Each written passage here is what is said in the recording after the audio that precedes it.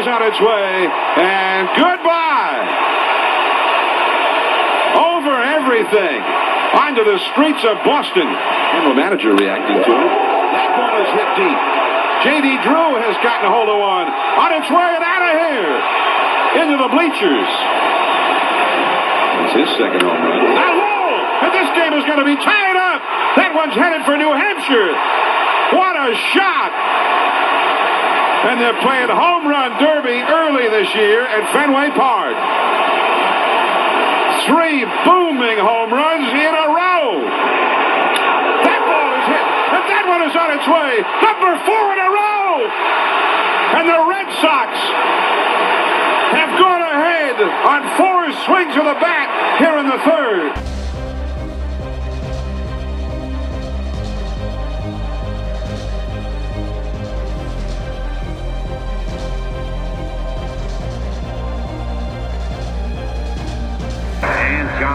One more time set, and here comes the 2-2 pitch to Edgar Martinez. Down the fastball, swung on, hit the deep center field. Bernie Williams goes back, and it is get out the rye bread and the mustard this time, Grandma. It is a grand salami, and the Mariners lead it 10-6. I don't believe it. My oh my! From high atop the Robinson Gearing Studio Complex and straight out of God's country, Pawleys Island, South Carolina, the Let's Talk Baseball Podcast Network proudly presents Backwards K Pod. And now, here's the host of the show, Jake Robinson. Good moment, baseball universe. What is up?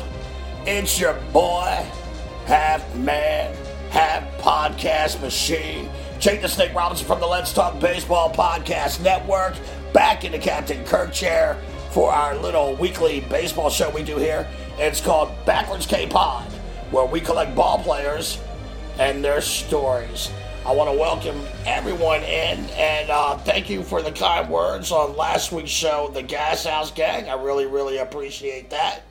And welcome in for today's show. Please remember to follow, subscribe, comment, like, rate me as you see fit. I ain't scared.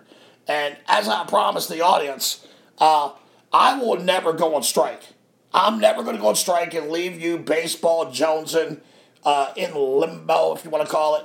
That ain't me. That ain't my style, baby. I'm going to be here every Tuesday giving you fire. Secondly, I'm never going to charge you here. No Patreon. No crowdsourcing. I don't need you to send me $1 every month. Look, I love and respect all of my listeners. So, any interactions that you give me, such as comments, rates, and all that other stuff, it helps me, it helps my family, it helps the show. And I'd rather just keep the content free if it's good with you guys. Like I said, welcome in to Backwards K-Pod, where we collect ball players and their stories. But look, we don't just collect just stories. We don't just collect just ball players. We collect mascots. We collect moments, milestones. We also are going to start a collection of stadiums. I'm going to deal with the current 30 state. Well, wait a minute. I don't want to lie to the audience. We're going to do 28 of the stadiums because, look, Oakland, Alameda County Stadium, and the Tropicana down in Tampa Bay, I refuse to do the research on those shows. Get a new stadium, and we'll talk about your new stadium. So I'm going to be collecting 28 of the 30 Major League Baseball stadiums that we have in the league right now. I'm going to start with the oldest and work our way up to the more modern cribs of today. And I'm also going to collect some of the older stadiums from yesteryear, Ebbets Field, Polo Ground, Sportsman Park, all these great stadiums from yesteryear. So we don't just collect necessarily ball players and their stories. We collect baseball stories. And I am so glad to do today's show. Today's show is going to be on Fenway Park. I don't know how many of you have ever been to Fenway who are not Red Sox fans. It is a very interesting park. It's the oldest living, breathing baseball monument in the world. It's a baseball cathedral where all of New England basically comes to cheer their beloved Red Sox. And they've been doing this for over a century, 110 years to be exact. This little stadium setup, it's nestled comfortably in the Fens. The Fens is a little neighborhood that is slightly outside of downtown Boston. And Fenway Park has hosted nearly 9,000 Major League Baseball games, which is by far more than any other ballpark on the planet. It has also served as the home field for other pro sports teams from 1963 to 1968. It was home of the AFL Boston Patriots, which is now the NFL New England Patriots. And even before that, Fenway tenants included the Boston Redskins and the Boston Yankees. Both of those were pro football teams, as well as the Boston Beacons, which was a pro soccer team, and that was in the 1910s. Fenway Park has the most consecutive Major League Baseball sellouts in history. From May 15th, 2003 to April 8th, 2013, a streak of 794 regular season games, and if you include the postseason contest, it comes out to 820 consecutive sellouts. The Huntington Avenue grounds was the original home of Boston's American League team. That team was originally known as the Americans, and that team, most of you know, they would beat the Pirates in the first World Series in 1901. They would go through many name changes, the Americans, the Bees, and they would finally settle in on the Red Sox in 1908. The Huntington Avenue grounds was only used for about 11 years. It was literally on the other side of the railroad tracks from the NL Boston Braves Stadium, and their stadium was called the South End Grounds. And literally Fenway right now is a little less than a mile from where the South End Grounds and the Huntington Avenue grounds once stood. In fact, it is now part of Northeast University, Nickerson Field, but there is a statue of Cy Young where the pitcher's mound would have been for the Huntington Avenue grounds. Cy Young, of course, pitched for many years for Boston. Now, the Huntington Avenue grounds, this was a 14,000 seat stadium. It was primarily made out of wood, and due to its smaller crowd capacity and high risk of fire, as well as the, I guess we could say, the evolution of steel and concrete stadiums, Red Sox owner John Taylor decided to build a stadium in the Fens. So, construction begins in 1911. This led to an increase in the team value, which led to the Taylors to sell the team to Jim McAleer and Robert McCroy. Now, there has been some debate on the origin of the name Fenway. And some say it's because of this intimate relationship between the stadium and the Fens neighborhood, and that certainly makes sense. And there are some that say, hey, the Taylors were owners of Fenway Realty Company, and, some believe that he saw this as kind of like a corporate branding naming rights back in 1911. He owns Fenway Realty Company, and he kind of ties it into the stadium here where the Red Sox play, and it is great free advertising. But there is a debate on that, on the origin of the name Fenway Park. Fenway was built in 6 months at a cost of $650,000, which today is equivalent, let me break out my calendar here, $19.065 million in 2022. There doesn't appear to be any formal groundbreaking ceremony in my research, but I did see a newspaper clip of workers clearing land in September of 1911. Groundskeeper Jerome Kelly, he would later transfer the side from the Huntington grounds to Fenway. And there is this thought that John Taylor and his father, they basically built up the Fens neighborhood to increase property value of the vast properties they already owned there. There certainly was a personal benefit for the Taylors' ambitions here, and it's not beyond the realm. When you consider the Taylors sold all their shares and dove headfirst into real estate soon thereafter, construction of Fenway began. And obviously, 7 months, that stadium was built expeditiously. She was designed by Osborne Engineering of Cleveland.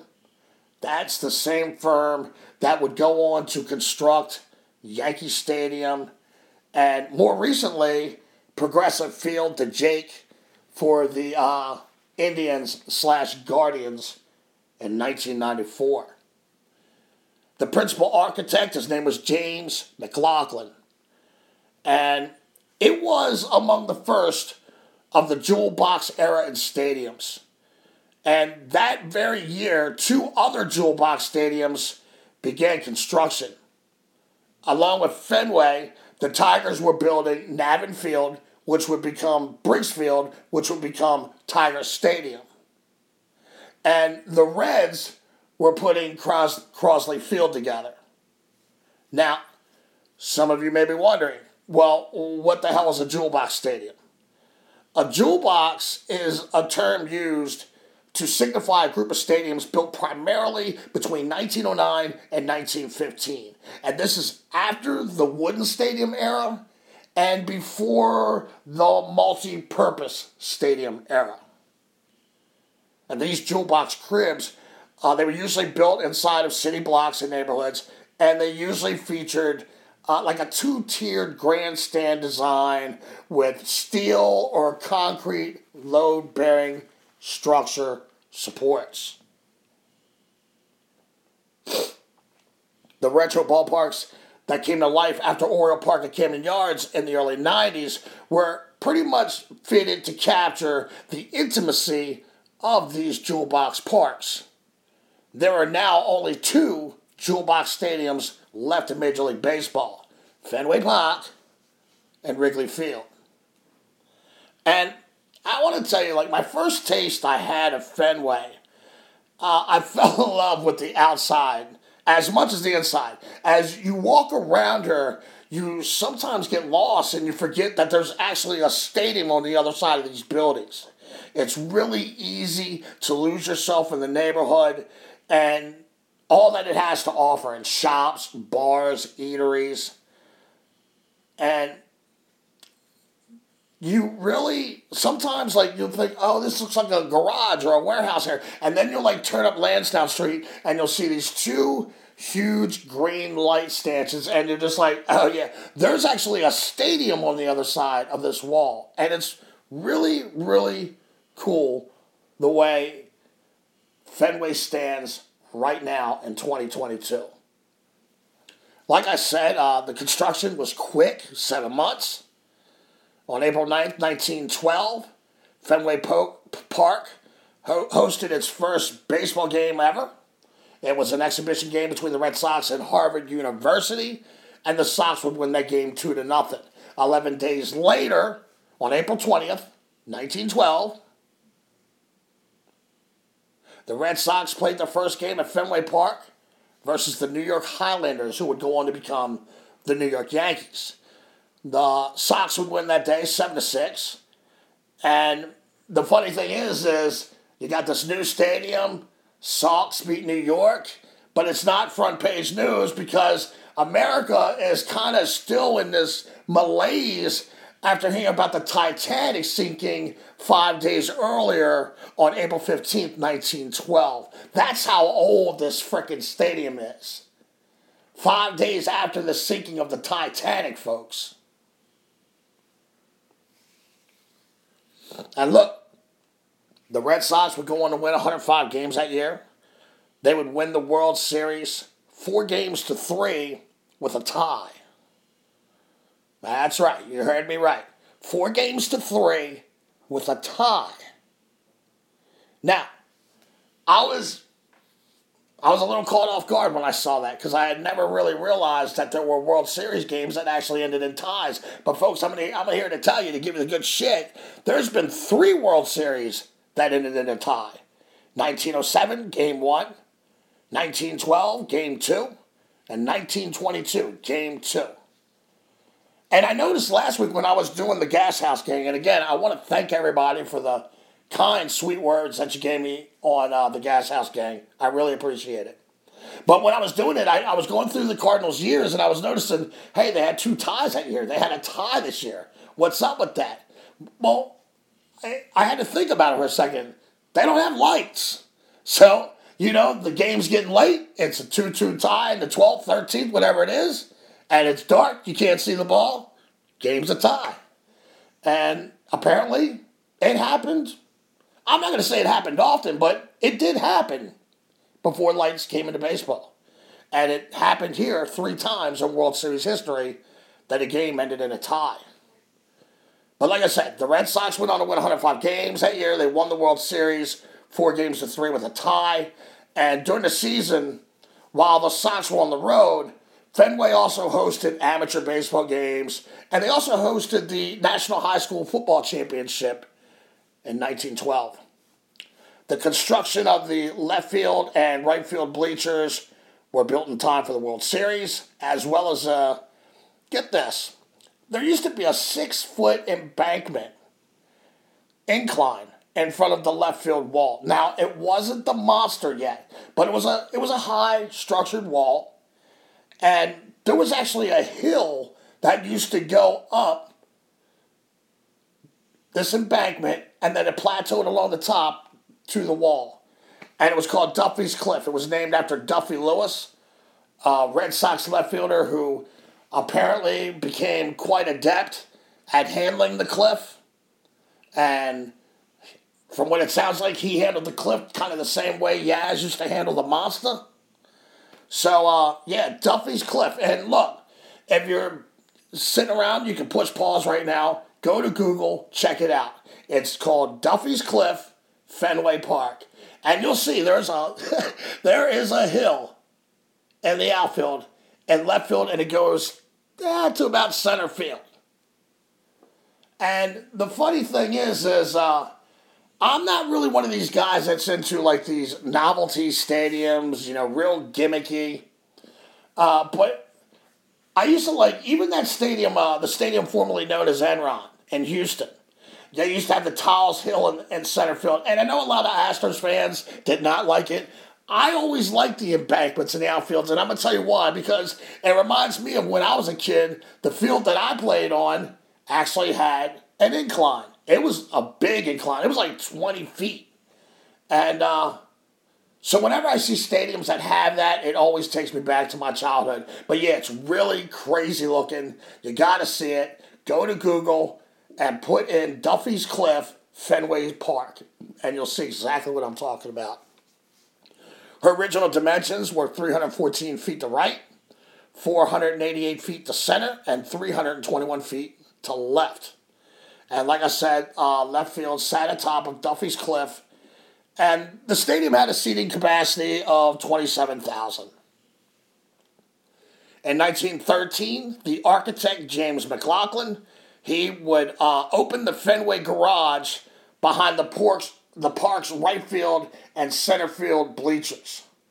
And this would help to accommodate even more of the crowds that were coming in.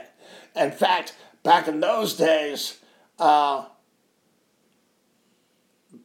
fans used to actually stand on the outfield grass of Fenway in the beginning. And if the ball went into the fans, if it rolled into the fans, it was just a ground rule double.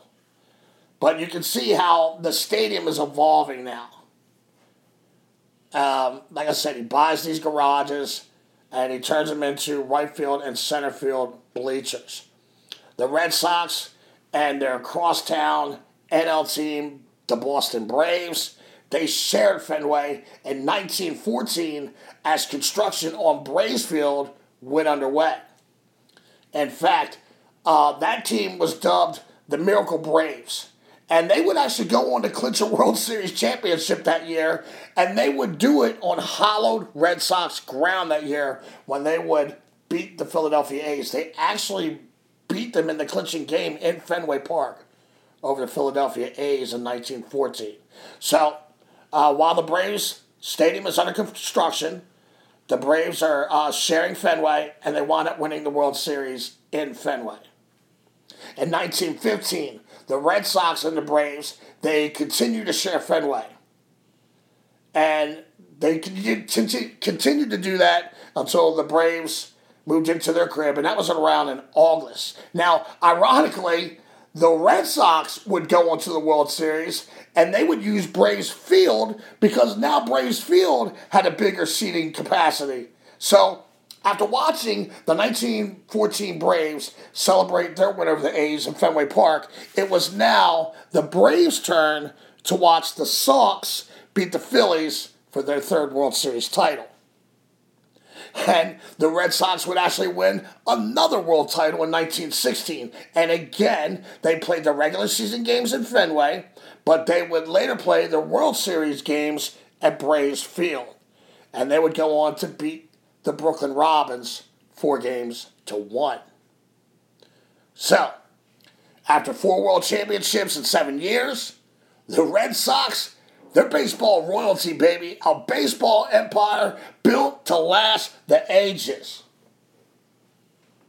Or maybe not. Yeah, probably not. Because playwright Harry Frazee buys the Sox. And he pretty said, hold my beer. And by now, most of you seamheads know the curse of the Bambino, this cockamamie curse with the Red Sox. They couldn't win a championship because they sold Babe Ruth. I never bought into that horse shit. I mean, I point more to Boston being the last MLB team to sign a black player has a bigger problem in decades to come than selling Babe Ruth. And for sure, the Red Sox are about to enter a dark age in their team's chapter. They would finish in last or next to last for the next 15 seasons. But what most people don't realize is that Frazee sold Babe Ruth and 15 other guys.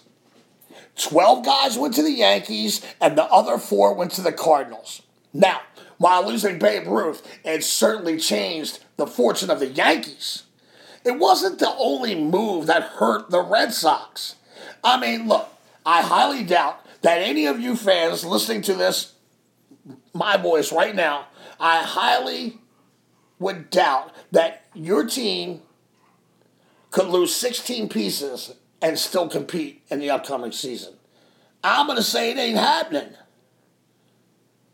And Frazee, he sold off these parts for a grand total of $125,000, which is about $1.882 million in today's economy.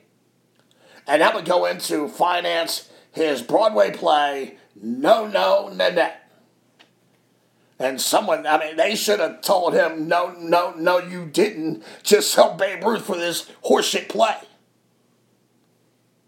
I mean, really. Never heard of it. By 1923, Frazee is gone. I guess he went off to write some more mediocre shit.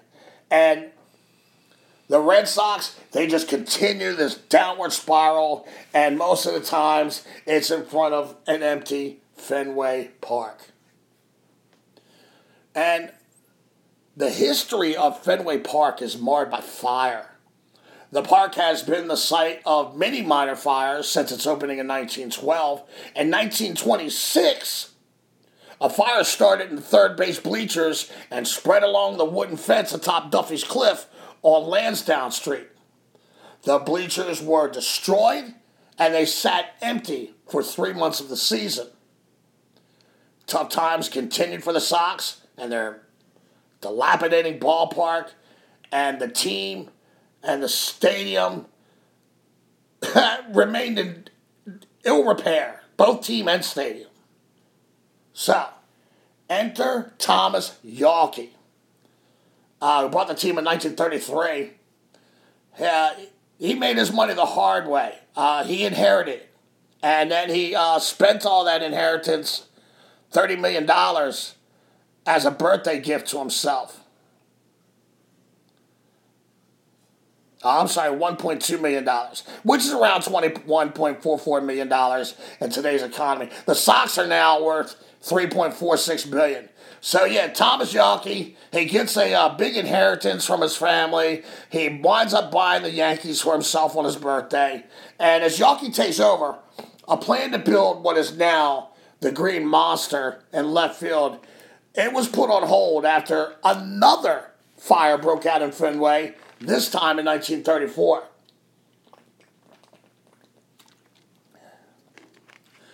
This time, the fire, it not only burned along Lansdowne Street, but it actually spread throughout the Fens neighborhood. And Yawkey doesn't miss a beat. He uses that blaze as a positive, and he begins to invest in the park. The first thing he does is he builds the bleacher section under the highlight screen, stretching from right field to the infamous Fenway Triangle in left center field. Before Mr. Yawkey came along, that seating area was not really a part of Fenway Park. If you were sitting in that proximity, you could see the game. But technically, you weren't at the ballpark, which means no restroom, and even more important to the Red Sox, it means no revenue from concession stands. So, Mr. Yawkey simply bought the building, had it built to its current configuration that you see today. The second thing he does is he builds the second course of Fenway, and you can see it today. Nothing's been touched. The grandstand section, you can still see those same Red Sox blue oak chairs from 1934. And I'm going to tell you, they're not very wide. And honestly, they might be the most uncomfortable chair you will ever sit in your life. By 1930, the long ball has taken over Major League Baseball. By the time Yawkey takes over, home runs are leaving Fenway at an amazing rate. And they're ending up in apartment windows across the street. So, as Mr. Yawkey is surveying Duffy's Cliff, trying to figure out how to avoid all these window repair bills that he's being charged with, he happens to notice a family sitting across the hill on the other side of Lansdowne Street, and they're watching the game. So, in the biggest overreaction in baseball history, he rips up Duffy's Cliff, and they begin construction on the Big Green Monster. A 37-foot, 2-inch high wall with a, at that time, 30-foot screen on top of the monster to catch balls headed to Lansdowne Street windows. The monster, it's 231 feet long from left to center. And the nets would come down as seats were built atop the monster in 2003. And they are not only some of the best views of Fenway Park, but they're some of the best views of Boston, if you ever get a chance to take a tour and go up there. Now, the monster was not originally green. It was covered in advertising. But that would change in 1947 when Jean Yawkey, Tom's wife, she would put her indelible fingerprint on Fenway Park by personally selecting the shade of green that adorns Fenway to this day. And look, all you little Red Sox freaks out there, you can find that shade of green for about $55 a gallon from the Benjamin Moore Fenway collection. And, all you guys working on your man caves. The Fenway collection consists of Green Monster 12, Boston Blue 09, Boston Red Sox 42, Baseline White 08, Foul Pole 27, and yeah, that's the Benjamin Moore Fenway collection. Give those dudes a free plug there. And so, look, when you look, just tell them Stink sent you. And there's a man-operated scoreboard on that wall.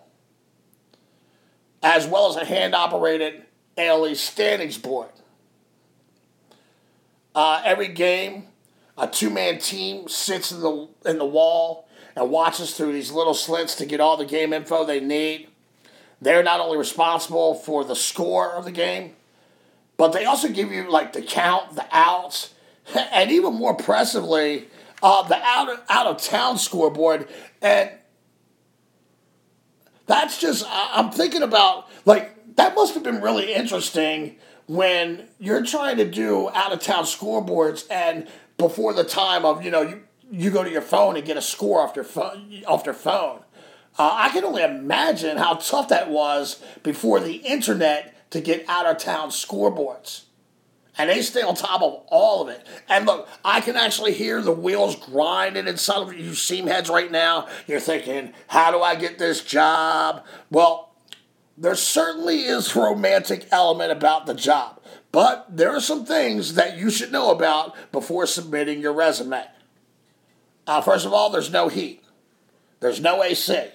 So, in the summer times, it's 20 degrees hotter than it is outside, and in the Octobers, it's 20 degrees colder than it is outside.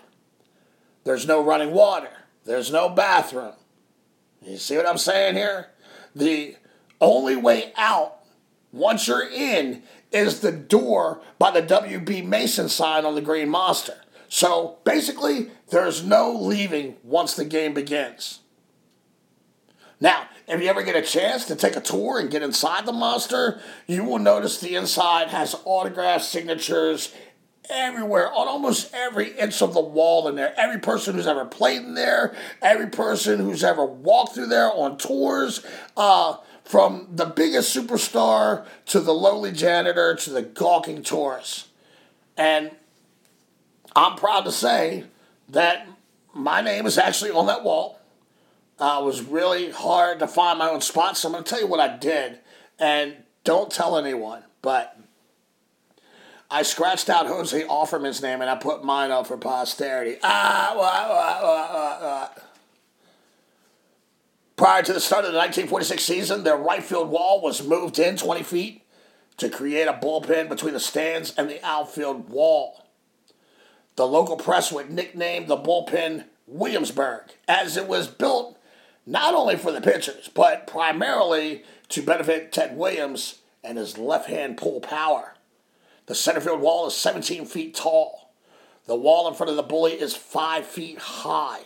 And the right field wall, it varies from 3 feet high to 5 feet high. And these quirky field dimensions have always led to the thought that no lead is safe in Fenway Park.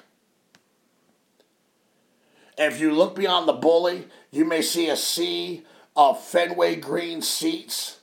37 rows behind that bullpen, 502 feet from the home plate. You will see one seat painted red.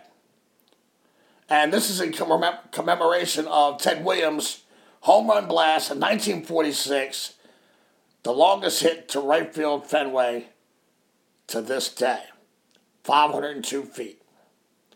The facade is still all original. It had to be repointed, and the bricks need periodic cleaning. There were errors in the mortar that caused some of the brick to crumble in some places, particularly on Van Ness Street, where it had expanded and crushed the brick. Much of the original structure still stands. Not many of the steel trusses are still there. They were cut down in the 60s and again in the 90s. But the arches have been opened behind Section 22 through 26, behind the grandstand, and it gives Red Sox fans a favorable glimpse of Lansdowne Street. And then there is the pesky pole. And it is as much part of the Fenway lingo as the monster or the triangle. The right field pole is named after Johnny Pesky, former Red Sox fan favorite, who in over 1,000 at-bats for Boston hit 6 home runs, and 3 of them by wrapping them around the before-mentioned foul pole, which is anywhere from 295 to 302 feet from home plate. It depends on who you ask. And I don't know why we can't get an exact number on that pole there. The pole was given the nickname by Pesky's teammate, left-handed pitcher Mel Parnell. And really, it has become another Fenway must-visit shrine. It also has hundreds, if not thousands, of signatures and autographs on it from fans and players alike. Another piece of Fenway's quirky nature is the ladder hanging on the monster. The ladder was there so that Red Sox employees could basically climb the ladder to retrieve the baseballs that the monster would digest in the 30-foot net that used to adorn the top of the wall that would be there to prevent baseballs from going out on Lansdowne. When the monster seats were added in 2003, there was some thought of removing said ladder, but ownership decided to keep the ladder and Fenway's quirkiness intact. The ladder is in play, and it has seen some crazy caroms through the year.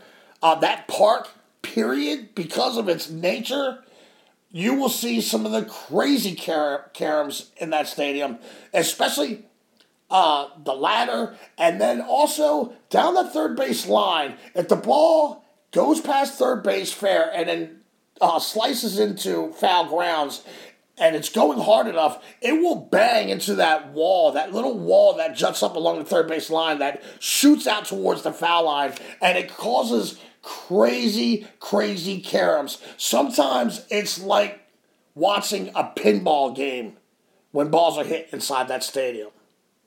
It's crazy. By the way, if you're interested in sitting high atop those monster seats, I saw 2 seats versus the lowly Orioles on April 4th. I mean, if there's a baseball season, they're going for $330 a pop. So, yeah, go ahead and get those. They're available, and have fun with that. On June 13th, 1947, the Red Sox defeated the White Sox 5-3 in the first night game at Fenway Park. June 13th, 1947. And for almost 3 decades, there were very few changes to the old girl. In the 75 off-season, a new $1.5 million scoreboard was erected in center field bleachers.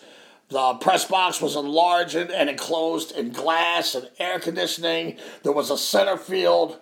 There was a flagpole in center field that was in play. They did away with that.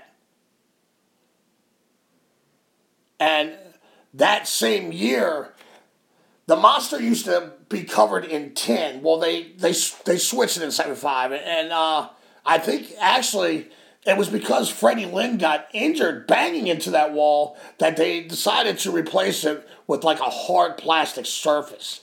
In the early 80s, they added 44 luxury boxes down the first and third base line. In 1988, the scoreboard that was constructed in 1975, well, that would be replaced with a new color scoreboard and a video board. And also, the press box was replaced with luxury boxes, and it was known as the 600 Club.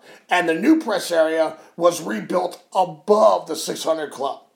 And that 600 Club, of course, is named after Ted Williams. In the mid to late 1990s, a majority of the team had built or were in the process of building new cribs for their respective clubs. And during this time, Fenway was becoming like outdated, if not obsolete. And it would need like a massive structural renovation to remain home of the Red Sox. There were actually numerous conversations of the decision to either renovate Fenway or start anew. And actually, through my research, I learned there has been talks of replacing Fenway with something more modern, since like the 50s and the 60s. Their clubhouse is smaller than most high school facilities. In fact, I saw a 1966 edition of the Boston Globe calling for Fenway to be replaced with a dome stadium. This is in 66. In May of 1999, the Red Sox management announced that they would be replacing Fenway across the street. They claimed the ballpark was not structurally sound. It needed a larger capacity, more comfortable luxury boxes to compete with the Yankees. And the real hurdle for the Red Sox was two things. Number one, the ability to raise capital to finance a land acquisition, and the construction price tag that was sitting at about $700 million.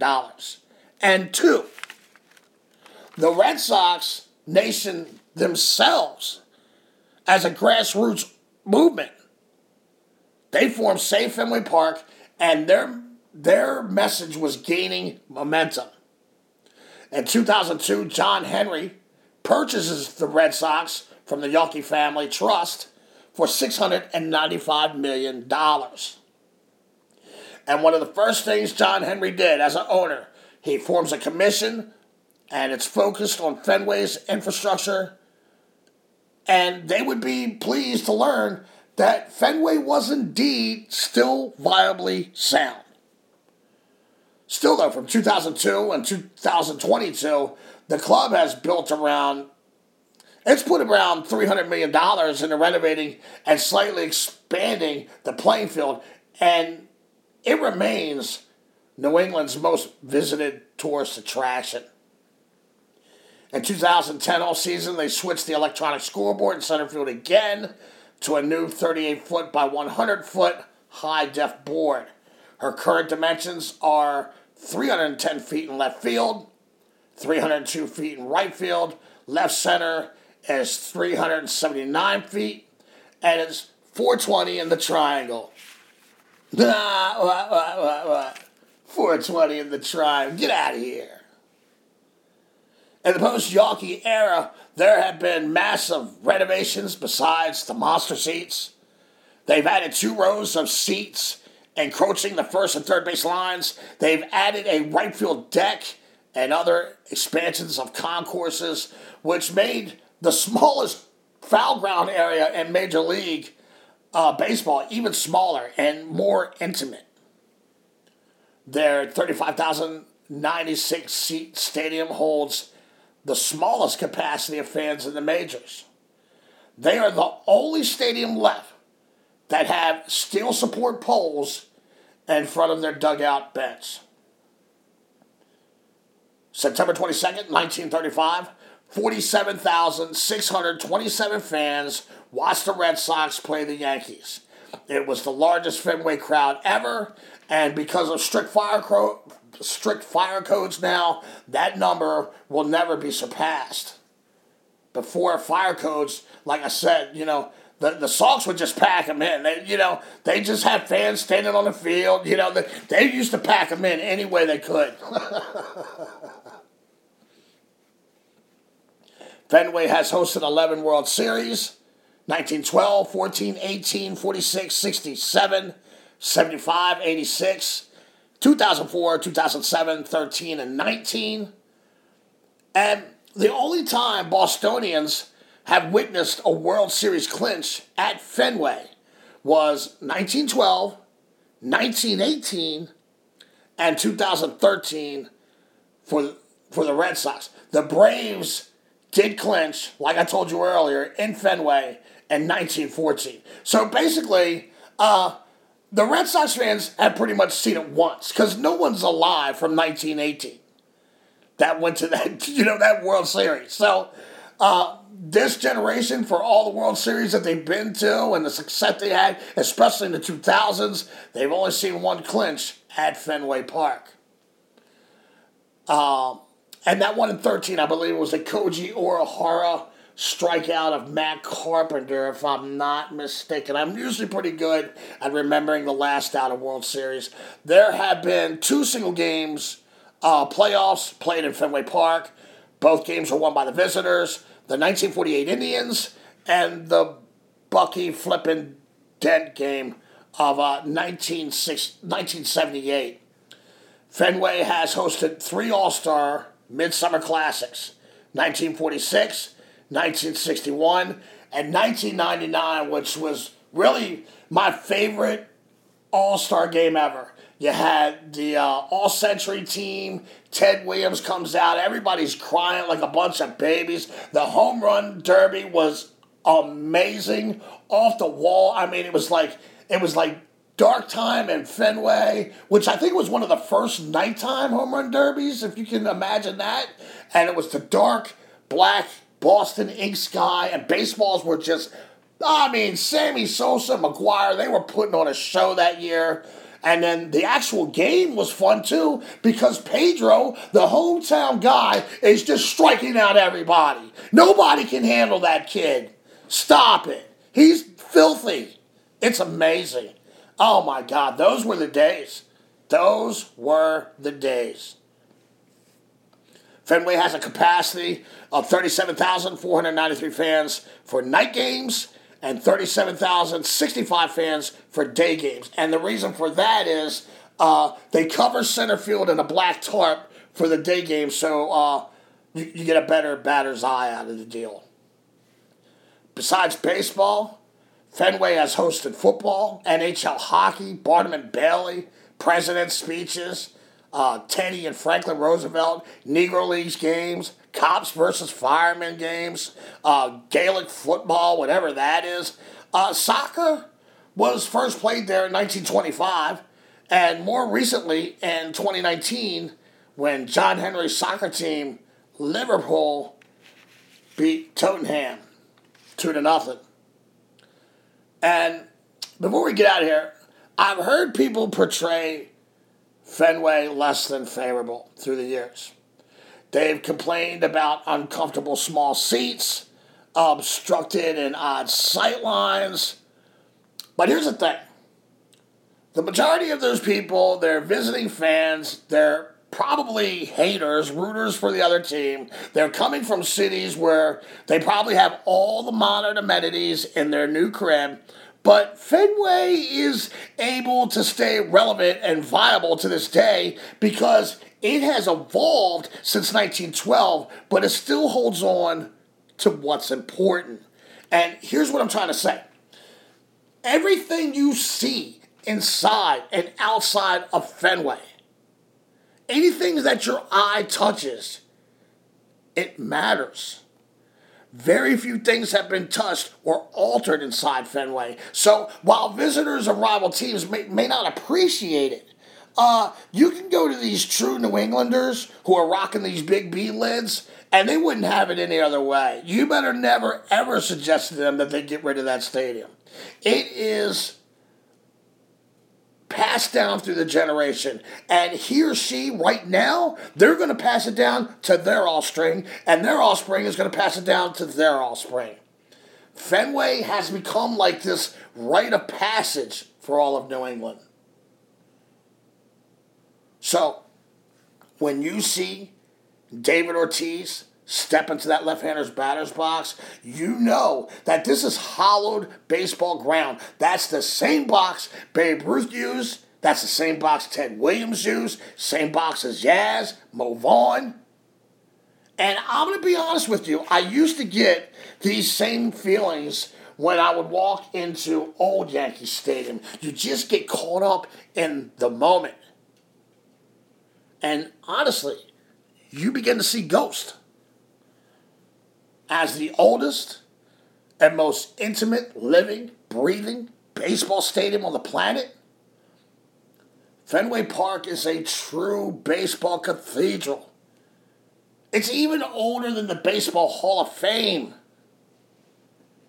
And pushing forward in its second century, the old bird, she's poised to live for decades and generations to come. And of all the great moments of that park, and there have literally been hundreds, thousands, from the Babe doing his thing to Ted Williams dropping 500-foot dong facials, I would be remiss if I did a Fenway Park show without this. Delivery to Fisk. He swings, long drive, left field. If it stays fair, it's gone. Home run! The Red Sox win! And the series is tied. games apiece. Carlton Fisk hit a 1-0 pitch. They're jamming out on the field. His teammates are waiting for him. The ball hit the foul pole, and the Red Sox have sent the World Series into Game 7 with a dramatic 7-6 victory. And as many as you know, that is Carlton Fisk, 1975, Game 6 home run to force Game 7 versus the Big Red Machine, Cincinnati Reds. One of the greatest baseball games ever. I think many would have considered that one of the greatest World Series until the Minnesota Twins and the Braves came around, and I believe, what was that, 91? I can't remember what it was. Sometime in the 90s, that Braves-Twins game series was unbelievable. I don't know why it's escaping me from the top of my head right now. But the thing that was so great about the Carlton Fisk home run is it literally was a marriage between baseball and television. And it would literally change the landscape between pro sports and TV coverage. That was the first time in sports history that anyone had ever taken a reaction shot. It was the first time that anyone had just kept the film and the camera focused on the athlete after performing, just a blast, home run off the foul pole there, forces Game 7. Now, they wouldn't go on to lose Game 7, unfortunately. So, I think this is where I'm going to wrap it up. Fenway Park, it has 1-hour guided tours. If you're interested, it's wheelchair accessible, and you can book or private or small groups. So, yeah, you got that going for you. And you can learn even more about this historical baseball stadium that has stood the test of time. There's all kinds of books out there. There's all kinds of stuff on YouTube. I recommend you go out there and check it out. Please remember, Backwards K-Pod is available on all podcast platforms. Apple, iHeart, Google Play, TuneIn, Spotify. It's everywhere. Or you can visit my website, diamondsnakejake.podbean.com, to dig into my archives playlist. You can email the show, backwardskpod@gmail.com. And thank you again for hanging out with me. I hope to see you again next week when I talk about the death of the Montreal Expos. But look, that's another story for another pod. Parents, if you see your kid and he's sitting on the couch and they're looking bored, by all means, take him outside and play a game of catch. Thank y'all for coming out. God bless and good night.